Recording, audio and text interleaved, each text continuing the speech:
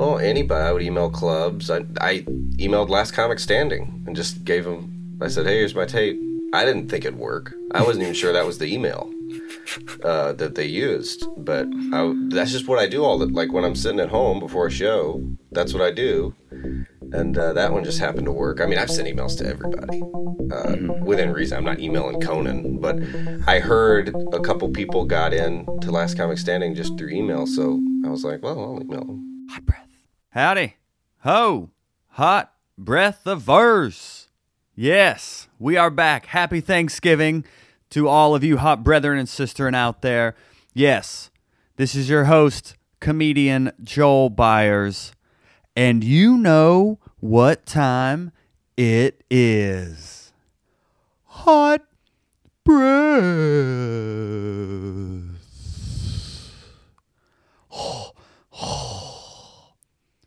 Yes, I hope this hot breath episode finds you enjoying some Thanksgiving leftovers if you're listening to this right after Thanksgiving. This episode today is going to follow that theme and be a nice hot breath leftover serving for you. Because last week's guest, Caleb Synan, came back for the second time, dropped a lot of good insight about how he booked Conan twice and was in Just for Laughs and all that within like 3 years of moving to LA. So he had a lot of good insight for comics. And I referenced going back in time, checking out his first interview with us, which was all the way back in number 2. So based on the analytics, most of you didn't do that. A very minor minority of you did that. But I know you enjoy this podcast, and I know you would love to hear the episode. But I also know you love convenience more. So what I decided to do today is actually just post this as a hot breath leftover for you here in the theme of Thanksgiving. So today's episode is actually our second interview ever posted. We're throwing it back all the way to Caleb's first interview. This is literally the week of him moving to LA. And like you heard us mention in his second interview, I actually picked him up from the MARTA station so that we can then go record this interview. It's a really good one. I think it's really good, especially for newer comics. And this is diving into the mindset of a comedian who is just about to take that leap into moving to that LA, or, you know, some people move to New York, but it's getting inside his mindset and really his origin story, but also just what his goals are. And you can actually see how they have come to fruition. It's very inspiring, and I think this is going to be a fun one for you just to kind of revisit. And if you do enjoy Caleb, I do have some bonus content on our Patreon page that is linked in the show notes, patreon.com/hotbreathpod, where he came to my comedy class and did almost an hour of Q&A from like newer comedians, just asking him just whatever they want about comedy and how he got to where he is and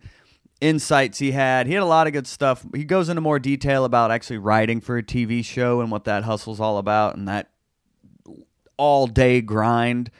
But if you're interested in more, you know, there's a lot of more educational stuff over on our Patreon page. You can definitely go check that out. But in the meantime, in between time, we're going to get into this. And so that being said, hot brethren and sistren, there is only one thing left to do.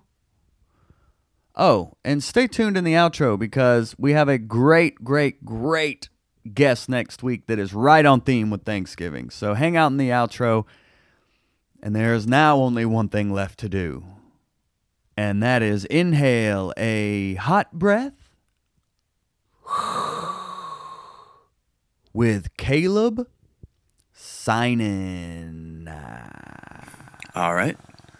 If you could say your full name into the microphone. Caleb Synan. Caleb Synan. Thanks for being on the show, buddy. Thank you. Thank you for having me. So you moved to Atlanta around 2 years ago from Athens? Yeah. It was more like 3 now. I moved in the summer of 2012. Mm-hmm. Yeah, it's I guess about 3 years ago. And in the short amount of time you've been in Atlanta, I mean, you've already come in second in the Laughing Skull Festival. You've been on the Bob and Tom nationally recognized comedy radio station, and you just recently headlined AthFest, the Athens festival out there at the Georgia Theater. Mm-hmm. How have you been able to accomplish so much in such a short amount of time?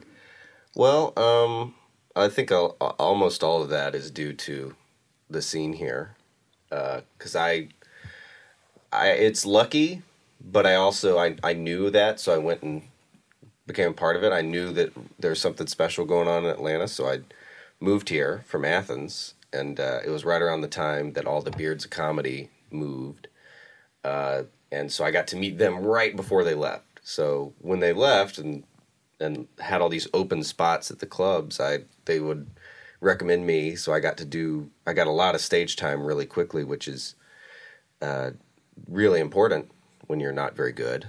Mm-hmm. So that helped. And it's also, I mean, you have to do, until you have an agent and a manager, you have to kind of do everything yourself. And it feels kind of gross, but I would do it. I would email people and be like, hey, here's my tape, can I do this? And 1 in 10 might respond. But, I mean, if in Atlanta, I feel like stage time is the thing, so I would try and get as much as I could. And you can get a crazy amount here. Mm-hmm. And when you say you would email people your tape and everything, like who specifically? Just in the city or around the Southeast? Well, anybody. I would email clubs. I emailed Last Comic Standing and just gave them, I said, hey, here's my tape. I didn't think it'd work. I wasn't even sure that was the email that they used. But that's just what I do like when I'm sitting at home before a show, that's what I do. And that one just happened to work. I mean, I've sent emails to everybody. Within reason. I'm not emailing Conan, but I heard a couple people got in to Last Comic Standing just through email, so I was like, well, I'll email them. I hoped that it was the right thing, but I don't know if they're still doing that, but yeah. They probably aren't, since I'm telling people, but I think I can tell people that. Yeah. How long did it take them to respond? A few weeks. I mean, I'd forgotten about it because I send so many emails, but yeah, I couldn't believe it. They're like, yeah, that's funny. Who are you? Wow. And I still had to audition like everybody else, but that's how I got an audition. And I would email, like, that's how you can get on a lot. If you have a good tape and people see it and they're like, oh, okay. Because, I mean, I'm sure you've had this, you've run shows, and if you're like, oh, that person's funny, sure, you can do my show. And it helps to have a good tape. And a good tape, is this a tape of you at a club or just at like a bar situation? I have, the ones I've been using are one of me at the Laughing Skull, and then there's one of me at Epic Comedy Hour. You've done Epic Comedy Hour? It's just crazy good. Great show. And they tape it for you. And I think that's why the tape was, both of those I didn't know were being taped, which is, I think, the key to a good tape. Because if you know it's being taped, you're up there and you're like, ooh. But yeah, I wish I could get taped more often without my knowledge. Is that just because you're nervous if you are being taped? Are you self-conscious? Well, because you're thinking of it as you're doing it for a tape instead of for the audience, and which is never as funny. And it's less natural, and you're not loose. And I'm sure I've seen you do sets. You want to go out there and have fun, and you want to, maybe, hey, what's up with this guy? Or, hey, whoa, on the way here or something. But if you're doing a tape, you just go out there and you're like, I'm me, and here's some Joe. And it's, right. Sometimes I think the audience is like, what's he trying to do? And I think it kind of feels less genuine. Did you find yourself in that kind of robot mode when you were doing Last Comic Standing? Half and half. Because, man, that set, it had to be 3.5 minutes exactly. They're like, don't go under, don't go over. Wow. And it was a great crowd. It was like a theater with like 500 people in it. And it's really bizarre because they don't let you watch anyone else. And there's spraying hairspray on you and makeup, and it's very strange. You've been on the set for hours and hours, and like this 5 seconds before you walk out on the stage, someone has is like clicking stuff in your pants with microphones, and they're spraying and they're dabbing on your face and touching you all over, making you look nice, and they're like making sure your shirt is still ironed. And I've never experienced anything like it, and it's definitely not the atmosphere for you to be naturally loose and funny. And that you have to submit your set and make sure there's no cursing, there's no, you can't have some big anti-NBC joke or your bit about how you know what I mean? So they have to run it through. So you're definitely, and it's also, that's the set you auditioned with, usually. Yeah. So it's a set really well, and you walk out there and it's like, oh man, Roseanne's got a new haircut. Oh, there's Norm Macdonald. Oh man, look at, and you see them very clearly. They're right there. Uh-huh. Oh, the judges, and during your jokes, you're like, did Norm like that one? Did who? And then right after you do it, like you feel great. You're like, TV, like it was a big deal for me. Yeah. And then right after that, they all tell you how they felt about it, which is so strange. Mostly people just say good set or they don't say anything. Right. But when it's, Norm being like, that was good. And so celebrities are saying how and there's cameras and everybody gets to hear it. And that was to go from, TV to, okay, okay, I need to work on that. Cool. So that was very strange. Have you applied those suggestions? I have. I mean, most of their suggestions were how to do a set on television. Interesting. So when you're talking about performing on TV, like, are you supposed to address the cameras as opposed to actual people in the audience? A little bit. You should play to the camera because that's who you should worry about. And they can they have time to edit or whatever. So even if that crowd doesn't dig you, I'm sure they can add stuff. But and to do things like shorter versions of jokes. And I had one joke that, now that I'm looking back at it, was too long for that set. Mm-hmm. And I even then I knew, like, let's do a shorter version, this. But I don't think I realized just how, boom, boom, boom, boom, boom it needed to be. And it went well, but if you've never done TV, there's some things you just don't know. Right. I spoke with Mia Jackson, another Atlanta comic, mm-hmm. who's on Last Comic Standing, and her preparation was just tedious. She said she would be on the phone just running sets with, like, friends and other comics and, like, constantly just running over it in her head. Did you find yourself over... Yeah. I definitely... Especially for your first TV thing to also be a competition is a lot of added things, and to do it with critiques immediately after it, and that it's such a long process, because the whole thing, started in August, September for me, and then they taped in March, but the whole thing took forever. And I feel like if I could do it again, I would have thought about it less. Yeah. Because I don't know if the extra thoughts help, or maybe I don't know, but I did.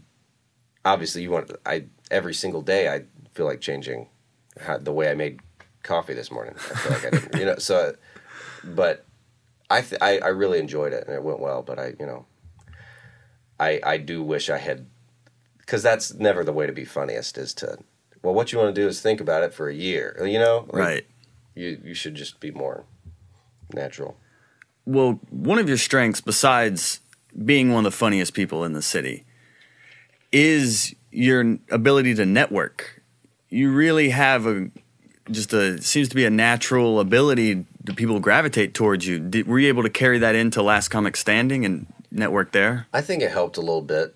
I don't. A lot of comedians have if you're a comedian, you're awkward and you're mm-hmm. tears of a clown. All these things that I guess apply to some, but I mean I like hanging out. I don't hate. I mean I don't. Most people I don't like, but I mean I like some folks, and I don't mind having fun. And I hate to think of it as networking, but it's like I legitimately, if it's a comedian I like, I'll be like, man, because all my friends now, I saw them do stand up before I was friends with them.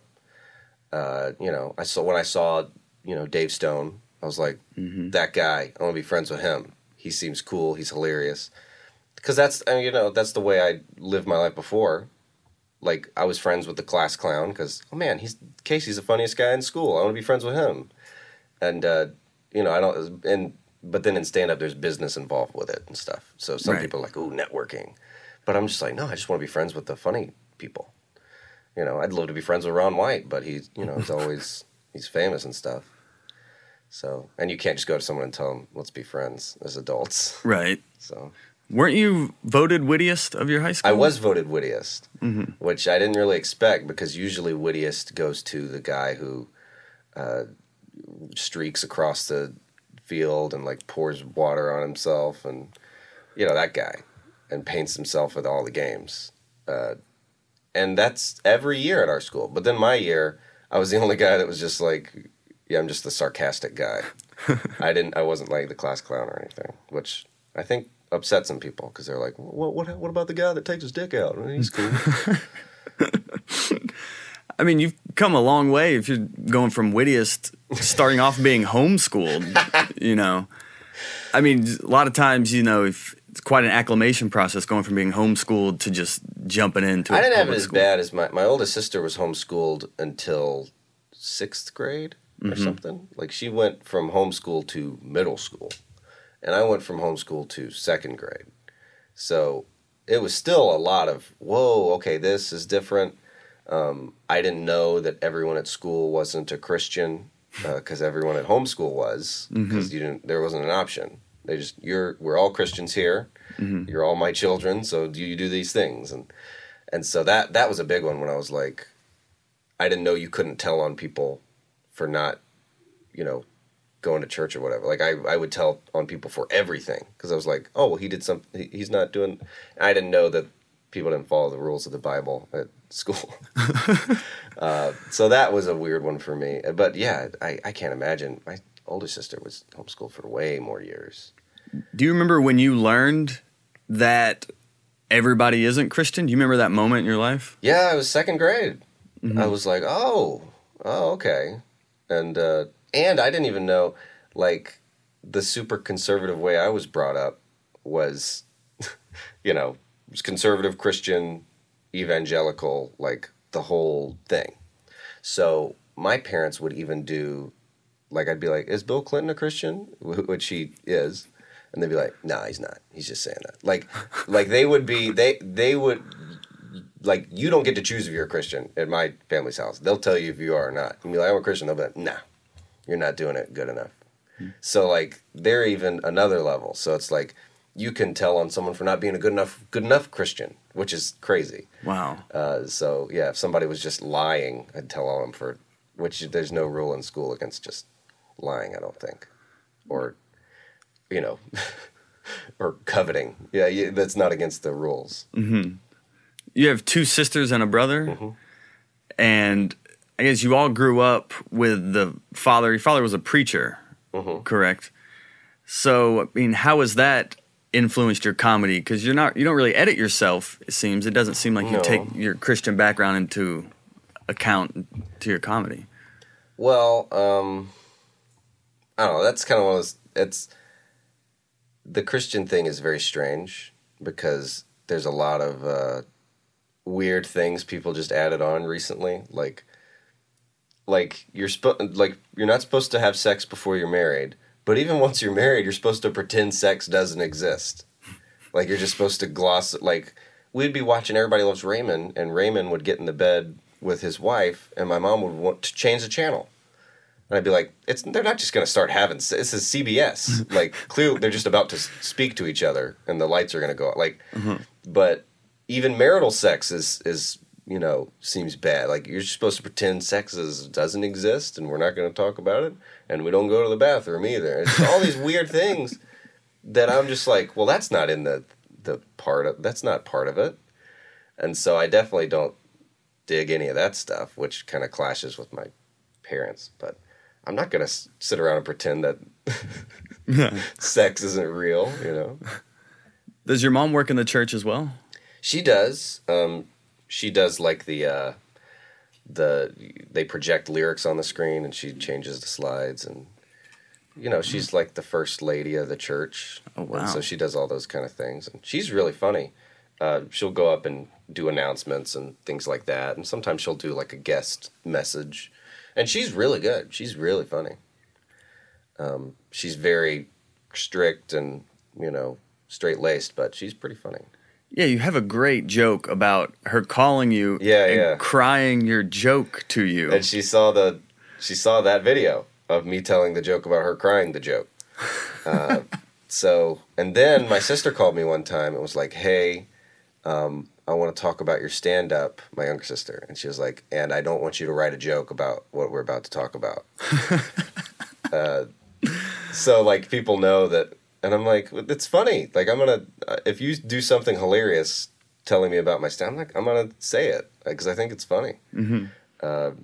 But yeah, I mean, it's not just Christian people, it's everybody. Other comedians want to tell you how to tell your jokes, and bloggers want to tell you, and Booker.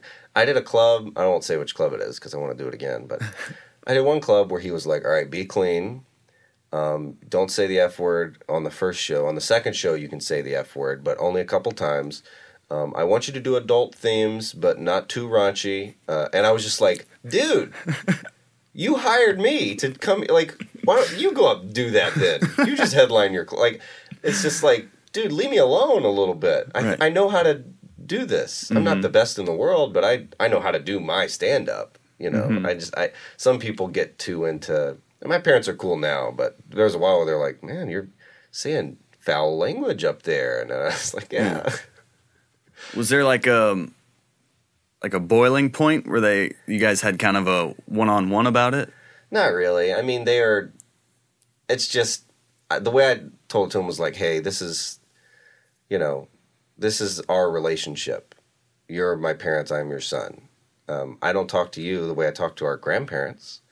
And I don't talk to you the way I would talk to my friends. Like, there's just a certain way you speak to people, Mm-hmm. And I was like, the thing I'm doing, this is like the way I hang. There's a reason I don't invite my parents to sleepovers. You know what I mean? Yeah. It ruined, like, and that's what my stand-up is. It's not for my parents. It's not a family. Like, and that's what I wanted. That's why I want to do stand-up, because of the way me and my friends interacted, not the way me and my parents interacted. And so I think now, and especially with Last Comic Standing, they're like, oh, okay, he's doing something, fine. Right. But it's definitely not there. They don't want to go to a place with smoke and drinks, and it's, most stand-up is not conservative Christian friendly. Right. So even if it's clean, it's still going to be people being like, the way these people think is dumb. It's like, yeah, that's us. So I don't think they would enjoy it, but they're not mad anymore. For a little bit, it was just like, because when I started, I was 19, so they're still, I'm still a kid to them. So they're just like, whoa, I didn't even know you thought about these things. Well, yeah. When you first started out, did you find yourself trying to emulate maybe some performance cues your dad would use while preaching? Oh, for sure. My dad was and he's really good at preaching. I don't agree with everything he says, but mm-hmm. he's very good at, he does an hour every week, Yeah. He's not going for laughs, but he is, driving home points, setting things up. So there are some things and sometimes I'll still go back and watch him do a sermon, mm-hmm. and I'm like, man, that's a really good way to, like, Chris Rock talks about that. Like, he loves watching preachers, and if you watch Chris Rock, you're like, oh, he does do kind of that kind of thing.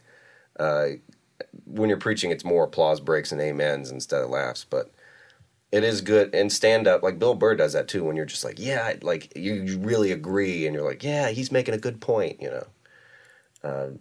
or even if you don't agree, you still have to respect the point. Like, I don't agree with everything Patrice O'Neill says, but I love how much he commits to it. He really believes what he says, You're doing stand-up, coming from the background you do, it seems to be quite a somewhat rebellious route. Have your other siblings kind of going off in similar trajectories?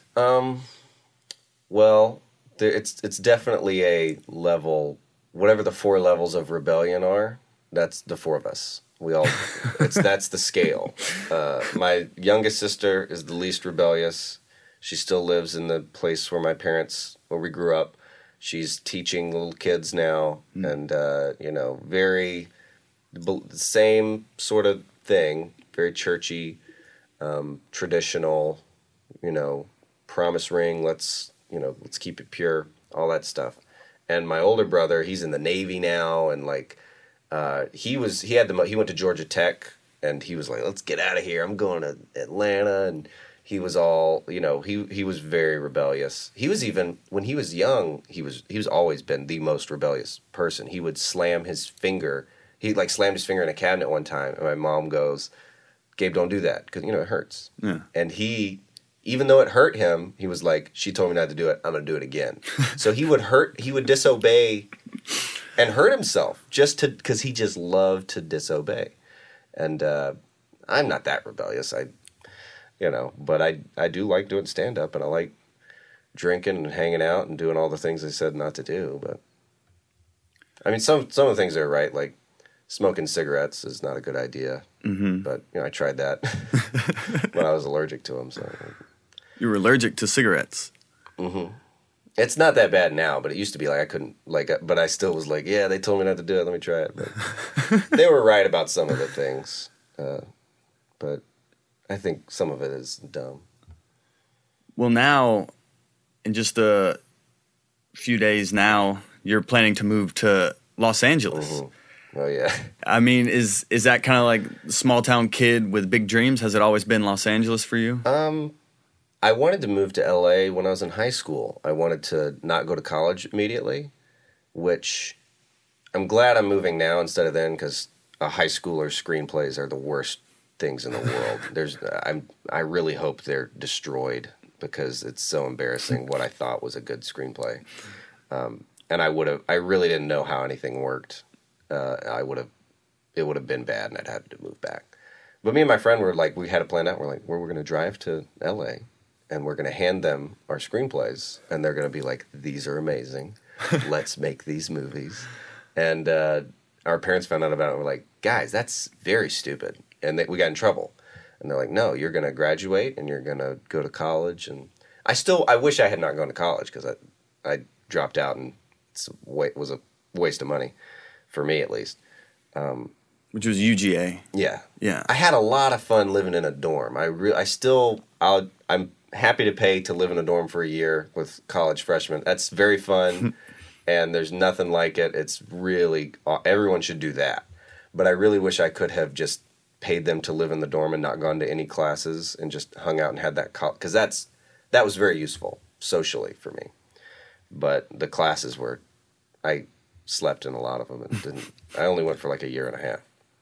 And then moved back home? No, that's when I started stand-up, and I finished out this semester and then stopped and was like, it's stand-up.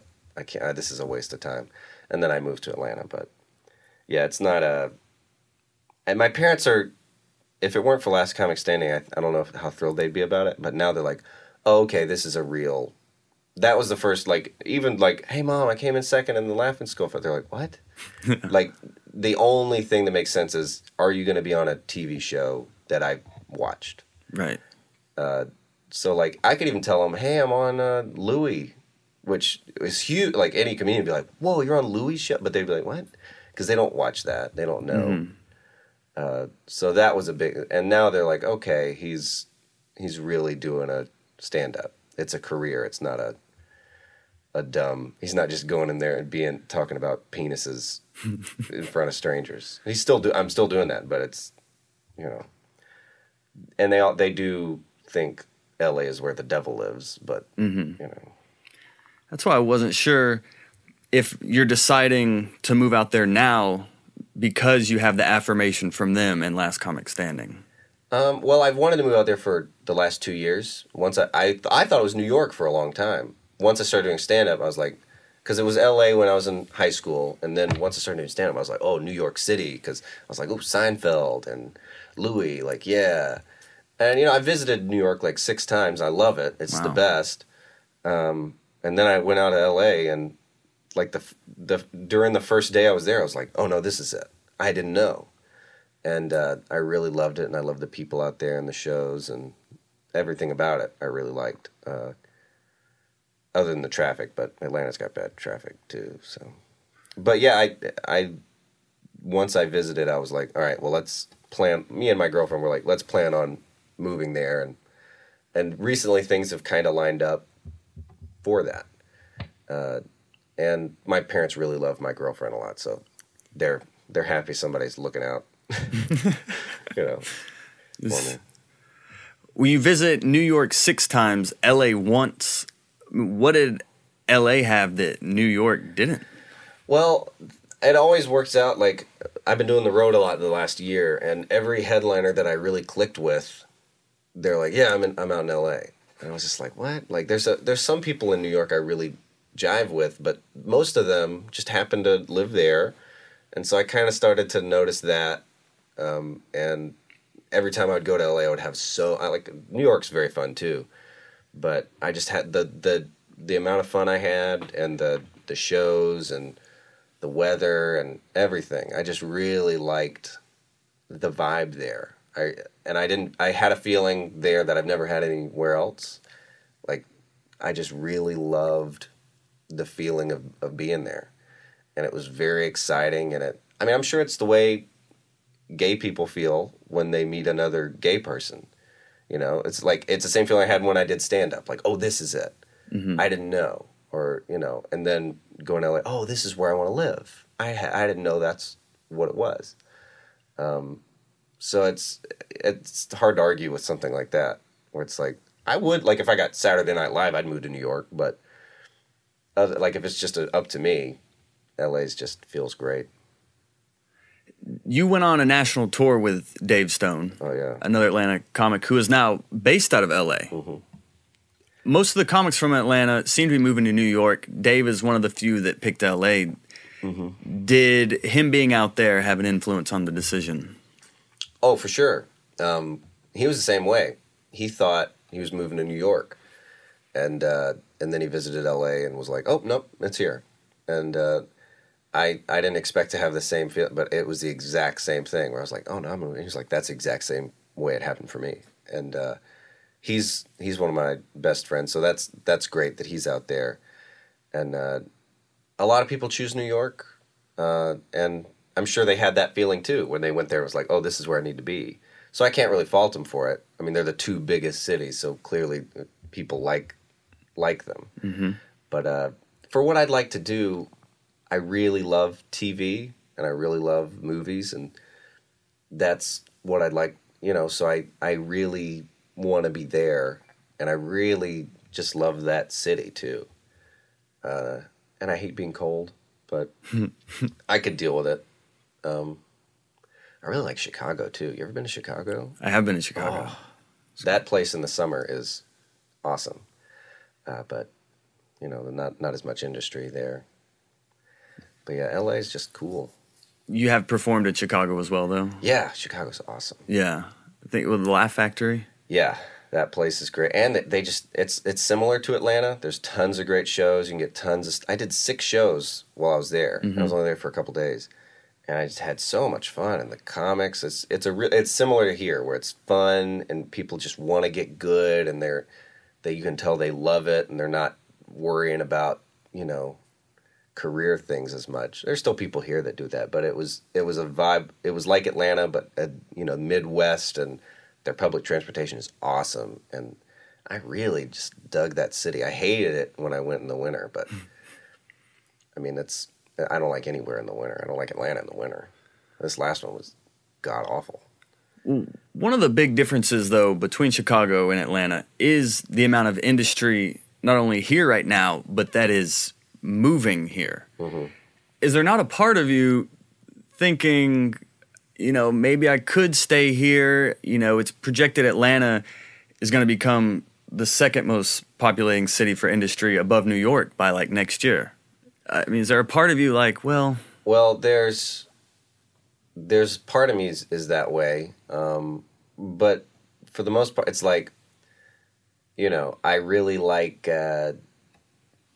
like there's been a couple times I almost got a movie role here, like like a one-line role in a movie they're filming here, which would have been cool, and I would have been like, yeah, I'm doing this in Atlanta, but you know, whatever movie it was supposed to be, I can't remember, some Marvel thing, you know, but like you know, Paul Rudd isn't going to move to Atlanta to be an Ant-Man, you know what I mean? Like he's LA's still where they're casting the things, and they'll film it here because it's cheaper.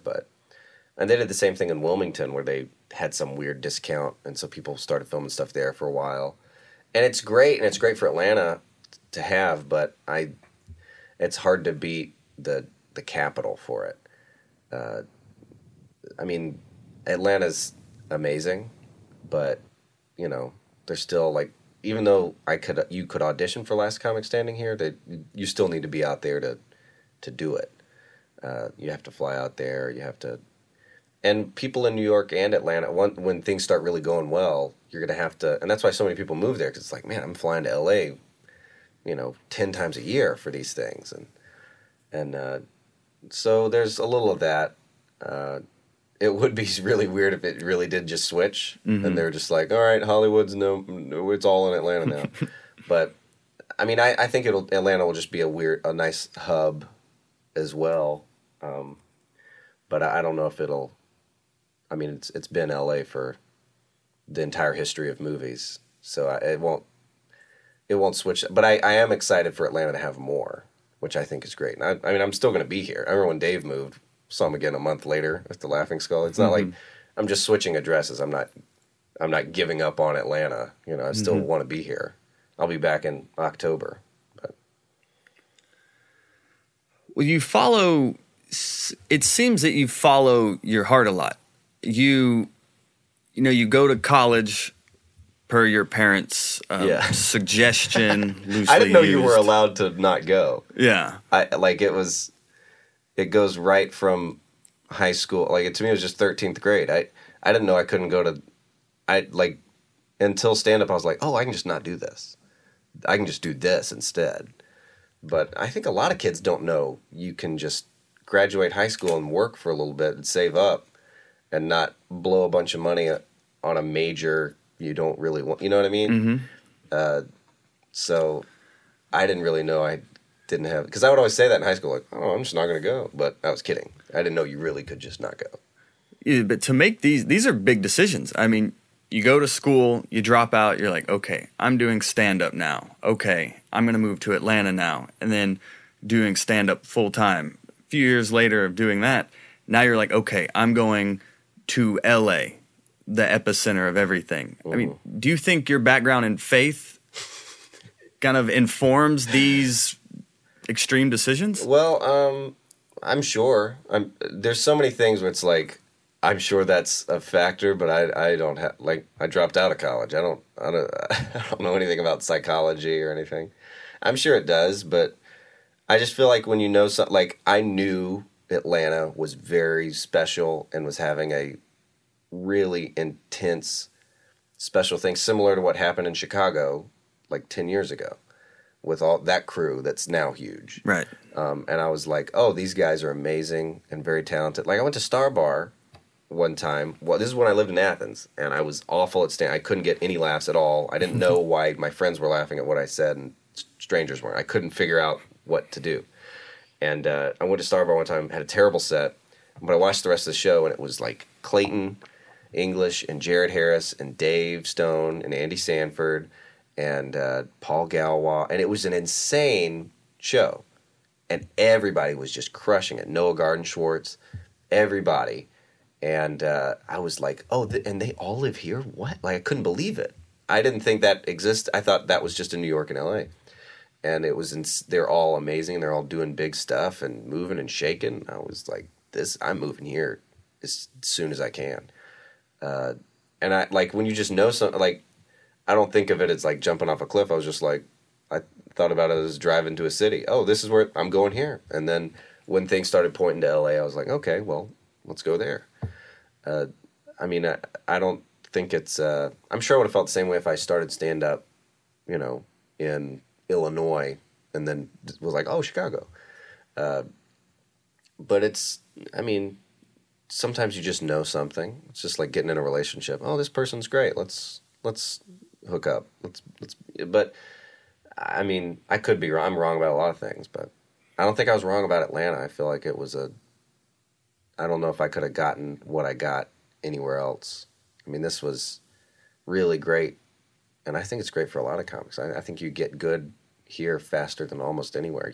Unless you have some crazy, like, you're Jerry Seinfeld's son. I'm sure you get set up pretty well in New York. But is there a specific event that happened that made you think, oh, I'm good enough to move to LA now? Well, I still think I got a lot of work to do. But once people started, saying that a lot, like, and you're just like, shut up, I'm having fun. But enough people were like, dude. And then I'd be like, whatever. And they're like, no, I'm serious. Like, because when you suck, nobody's like, move to LA. Like, when I wasn't getting it, I realized when people started saying it, I was like, oh, okay, maybe they're right. And then people wouldn't shut up about it. And I was like, maybe they're right. And then I visited and was like, oh, I would just like to live here anyhow. This would be great. And the stand-up, So, I mean, I don't know if it was a specific event, but after the Laughing Skull Festival, I was so excited because that's why everybody applies to it, because you're like, oh, these bookers and these industry and TV, all these people are going to be watching me. Oh, I'm just going to be huge. I'm just going to kill it, and then I'm going to be famous. But everybody, I came in second. It was great. I did as well as I could have hoped to do. Mm-hmm. But everybody I met was like, they'd give me their card and be like, hey, well, let me know when you're in LA. And so I was like, oh, that's how it is. They're not going to uproot and be like, well, let's open up an office in Atlanta for Caleb. They're going to be like, get your ass out here. Well, this is where we're at. So that kind of really opened up my eyes, like, oh, I might need to really move there. And that was about a year ago. And so this past year has been like, okay, but I'm glad I had this past year of like doing the road a lot, and I was more and more into the Atlanta scene, and I love doing Cloud9 and things that I hadn't done before really. And so I think that, because I think I got a lot better in the past year and I don't think I could have gotten that much better doing 3 minutes at a LA open mic. And when you move there, you don't want to show up. You want to be good. Right. You don't want to be like, yeah, I'm working on some. You want to be like, yeah, I'm pretty good, and I still like to get better. But at a certain point, like if you're in LA, it's hard to get stage time if you're not big, and you can get tons of stage time in Atlanta if you're anybody. Like it's so much. So you're missing out on the stage time in LA, but at a certain point in Atlanta, you're getting the stage time, but you're missing out on all the bookings and TV things. So I feel like whenever those lines cross, and it's like I'm getting the stage time, but I'm missing out. Like whenever you're missing something from the other city, I think is when it makes sense. So do you feel like stand-up isn't enough anymore? Oh, it's definitely still my favorite, but I would like a show, like the Georgia Theater show was crazy. Right. It was, all the seats were full. There's tons of people. I mean, you're getting applause breaks, and you're like, man, and they're people that knew me and friends of mine, and it was a great crowd. And I, like, that's what I'd like for it to be every night. And for it to be like that's how it is for Kyle Kinane now, because he has fans, and every city's like that. So, and he lives out there, and it's like, you kind of need to be broadcast out there either on TV or whatever to have that sort of following. So, and that's what I'd like. Like, I feel like he has the sweetest gig there is. Like every city he goes to, hundreds and hundreds, maybe sometimes 1,000 or more people can't wait to see him and fill up a theater. And it's, you kind of have to go get yourself out there to accomplish that. Well, you went to UGA for theater and film. Mm-hmm. Is that kind of the long-term goal? Stand up on the back burner, but really it's movies? Well, ideally, every day, I would like Jerry Seinfeld has the best setup ever. He goes and drinks coffee with his friends, and a camera crew comes, and they just give him money, and he already, and then he gets checks from his sitcom, and then he goes out and does theaters at night and can get on like that. Just I would love to do stand up every night, and then work on whatever project in the daytime. If your day job is TV, and then at night you do stand, like that's very ideal for me. So I'd love to get involved in some TV things. Just doing Last Comic Standing, like it was like 7 hours on that lot filming, and everybody, like people were like looking at their sets and like, and I was like, I know this set. We had to submit every word, So I was like, let's, there's a camera crew right here. We look amazing. We got makeup and our hair looks great. All this wardrobe, like, and they're like asking us like, hey, do you want to talk to the? And so I was like, let's talk to the. Who knows, I love TV, and I want to do it as much as I'd love to do that all day, and then go do a set at night. And that would be perfect. So it's hard to like, cause I love, like, that's why I majored in theater and film. Cause I love that part of it too. It's stand-up still impossible to beat. But movies are cool. Seinfeld got his show super young. And are you 24? I'll be 24 on the 19th of July. So you're only 23, and you're like, oh, well, I got to get on TV. Are you looking at the Seinfeld model like, well, if I don't do it young, then it's not going to happen? Well, I mean, I knew I had a leg up starting early. So I was like, well, I don't want to start early and be like, well, I got plenty of time. I was like, well, let's take it seriously, So, I mean, obviously, and it's anybody, when they start stand-up, they're like, the day you start, you're like, well, I got 30 minutes, and I could feature there, and I'm really fun. I should be on Conan. Like, immediately, you're like, I'm really funny. Otherwise, well, you wouldn't do it if you didn't think you're really funny. So you're like, I'm really funny. I should do this. And it's like, oh, you're not good enough yet. And it's hard to tell yourself that, but I would like to do things. And there's, just a couple things that have happened. I'm like, and then, a couple other things I'm trying to get to happen. And like what? I mean, nothing I can really talk about, but just other things in that vein. Like, I couldn't talk about Last Comic Standing for forever. But I mean, there's obviously I'd love to do everything. Like, I'd love to be on not anything, but I just really love TV. I love the whole thing. So, I mean, whether it's a show or like Kyle Kinane doesn't have his own show, but you see he's on TV constantly, and he's great at just about he's on At Midnight. He's amazing. He's really funny on that show, and whenever he just does stand up so I do love all the kinds, So when you get out to LA, is first thing you got to get representation? You got to start emailing people your videos? What? I mean, I'll probably do it the same way I did in Atlanta. Just every night, go out to a show, and if it's an open mic or a book show or whatever. And I mean, last time I went out there and did shows, it was just insane. Like, the shows are awesome, and big crowds, and every show I did, I was just like, man, I can't believe they let me do this. This is, everybody else on the show is a big deal, and I mean, I love the stand-up part, and like, things just seem to, if you are in front of the right people, I don't have representation yet, but I think it'll happen when it's supposed to happen. But I mean, everything that's happened for me so far has just been from me either making someone laugh in person, or I sent them my video and they laughed, I think as long as you just focus on being funny, writing new jokes, and getting on stage, I think other things will happen if they're supposed to. So hopefully things will happen the same way they've been happening here, but the beach will be there. It'll happen if it's supposed to happen. There's that faith again. Oh, yeah. I pray before every set.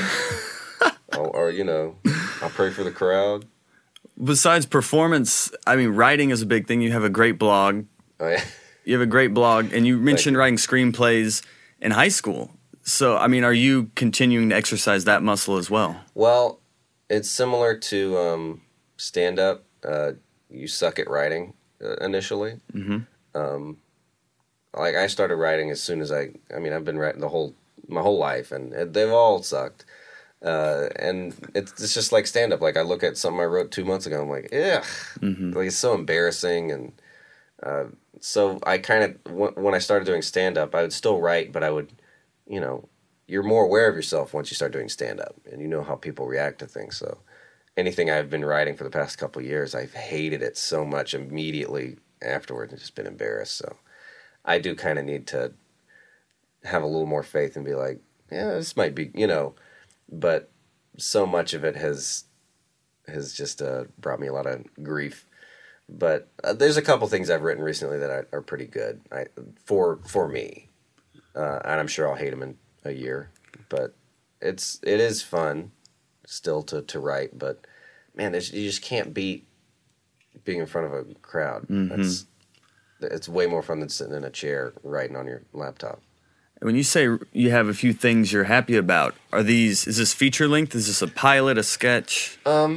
Just other things that I might be, because like last year when some of my friends got on Last Comic Standing, I was like, okay, maybe if that show happens again, maybe I could do that. And that was my goal, and it ended up happening. But for a long time, I was like, I don't know, that seems like a long shot. And there's things like that right now that are in the mix that I don't want to tell anybody about in case they don't happen, then I'm an idiot. But there's a couple things like that I'm like, oh man, if this works out, this would be really cool. But I'm realizing everything takes a long time.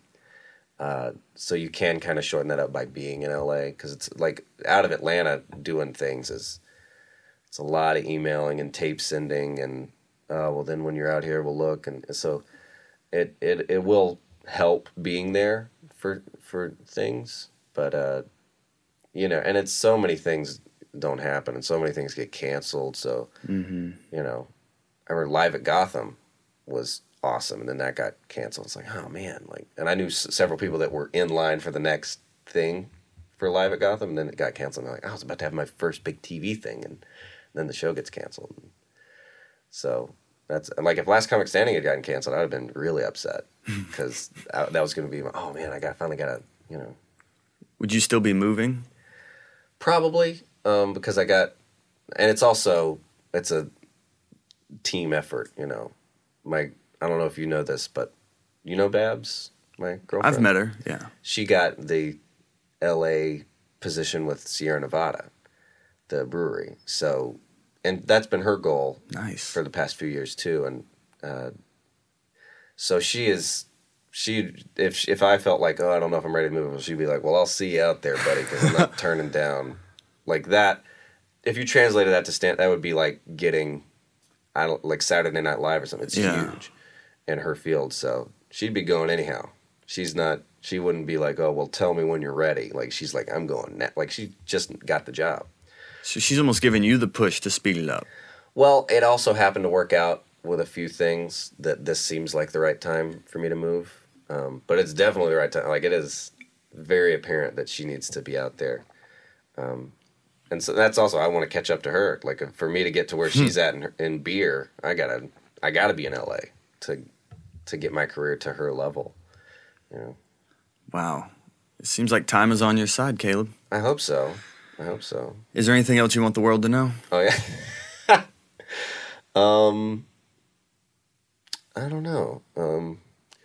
Definitely, if you're a comedian, stop pretending that you're I know there are tortured souls, but I'm getting really sick of everybody jumping on the bandwagon, because I'm not a tortured soul. And I see so many people pretending that they're, it's like every athlete pretending they're Rocky. It's like, come on. Some of you you just like football. It's not a, it's not a movie plot. And I've heard so many comedians like, and I'm like, your parents paid for you to move and live in Manhattan. You're doing fine. What are you like? Tortured. Get out of here. Like, I know you. I'm friends with you on Facebook. I see what it is. But are your parents still helping you out? No. They don't. They have more money than I thought they did, but they're very Republican. They're like, you earn your thing, and we're like, I've never asked either, but they don't do that. They're not that those kind of people. They would be like, now you're just sucking off the teat. You're like they don't like. And I get it, Mm-hmm. My dad still chops wood. He doesn't need to, but that's how he heats the house, is with a furnace with wood in it. So they're very, and now they'd be like, oh, you're on TV, you don't need, like, even though you're not, just because you get on TV doesn't mean you're wealthy. Right. I'm still very poor, but yeah, they don't do that. Well, please let the world know where they can find you, so you won't be poor anymore. Oh yeah. Oh, I got to pretend my career is going better. You're moving to LA. It's going. I can't really. I'd sound like an idiot complaining, because I'm thrilled about everything that's happening. But yeah, Caleb Synan, Synan. Caleb's with a C. That's my Twitter. That's my Instagram. I have a blog that I haven't updated as much recently, but I blog sometimes. And Last Comic Standings, July 22nd. So look out for me on that. And yeah, that's what it is. And Joel's podcast, you gotta listen to all of them. Well, thanks for being a part of this. Thanks, man. All right, thank you, Caleb Synan. Yeah. Hell yeah. There you go, Hot Breathiverse. Welcome back. That was Caleb Synan's first interview almost 3 years ago. I hope you enjoyed it. I hope his parents still don't think LA is where the devil lives, but if you did enjoy this and haven't heard his follow-up interview, it is the one right before this. So definitely just hit next, and you'll be able to hear where he is now and how far he's come, and hopefully you can hear how far this podcast has come, just in overall production quality and also interview quality, and how far we have just come as a podcast. That's what's so fun about going back into the archives and playing these leftovers, is you get to actually see the growth in not only the guests, but also me and the podcast in general. So thanks for tuning in and hanging out and enjoying that. Next week, I gotta say, in the meantime, if you do want more Caleb, or just a lot of you have reached out saying you want more educational videos and interviews, or you want to hear more. A lot of you even said you want to hear more about me personally and not just the guests. So I created the Patreon page to do all of that, because I did start to post like the Type 5 podcasts on here. You can hear a couple of them. The rest of them are going over on Patreon, because that's really where we can interact. I can post them on the feed here on the podcast, but there's no way for us to like interact in real time. But over on Patreon, you're able to comment, and it kind of creates the community where we can interact one-to-one. So it's linked in the show notes, but it's patreon.com/hotbreathpod. That's really where the whole network is being built. I've expressed to you before the Hot Breath Comedy Network. So that is the beginning stages of it. So definitely get it on the ground floor. Start interacting with other Hot Brethren and Sistren, and let's build together as we've been doing over on Patreon. Also, if you're into merch, we have a Hot Breath shop now. Merch, there's hoodies and socks, and shout out to Make Me Laugh Media. They bought a hoodie. Steve Rivera bought a pair of socks, but that'll be linked in the show notes as well. If you're looking to get a t-shirt or a sticker or whatnot in time for the holidays, you're running out of time, but there is a little bit of time this week if you'd like to get on there and buy some hot merch. All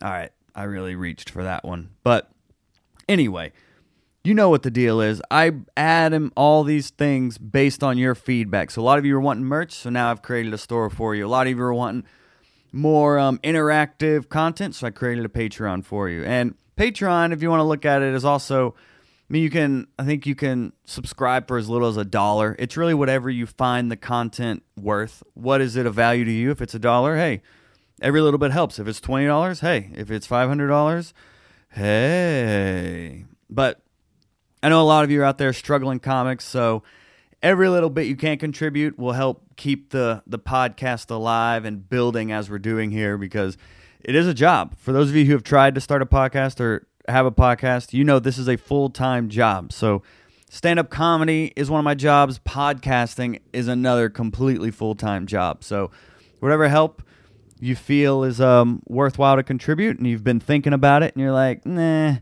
I'll get around to it. Well, let's get around to it, peeps, because we're building a website right now, and that costs money, and it can't be finished until, we come together. No pressure, though. No pressure. You can just listen to the podcast if you want, or follow us on social media at Hot Breath Pod. But next week's guest, in the theme of Thanksgiving still, is a health guru that goes by the name of Tiara Burrell. Tiara Goes Green is all of her social media. She has a huge following, and not only a huge following, but she is a savvy businesswoman. So this is not only going to be good in terms of, it can be annoying, like comedians are like, whatever, we just drink and smoke and that's our life. But I cannot stress to you enough, the health tips she has shared in this interview have helped me to actually take not only my comedy and my mental clarity and my overall productivity to the next level, but also her business sense is something we can all learn from. She's an inspiration, and I'm getting outside of comedy, but it's all still applying to comedy. So even when I interview social media people, it's all geared towards you, comedians, and how they can help you. The same thing with health. How can we eat on the road? That's a big topic of discussion we discuss, and snacking and just making those small, healthy changes. They're going to add up to the big difference, not only in health, but just mental health and really professional health. So that's a very exciting one. You guys are going to be in for a treat. So that is today's episode, though. Yes. So I love you so much. This has been fun. Shout out to all the comics in Nashville. I just performed at Zany's for the first time. I just got back into town. I'm recording this the day before the release, but there's a lot of good comedy out there, peeps. So stay connected. Interact with us on the Patreon page or on the Facebook group. That'll be linked in the show notes as well. But I can't thank you enough for all your support. Thank you to Amon Garner, the producer of this show. And of course, finally, as I always do, thank you to my wife, Erin Byers, for making the theme song and making me say this at the end of every episode now. So that is all for today. Go forth. Hit that Patreon link in the show notes and let's hang out over there. But that being said, until next Monday, right here on Hot Breath.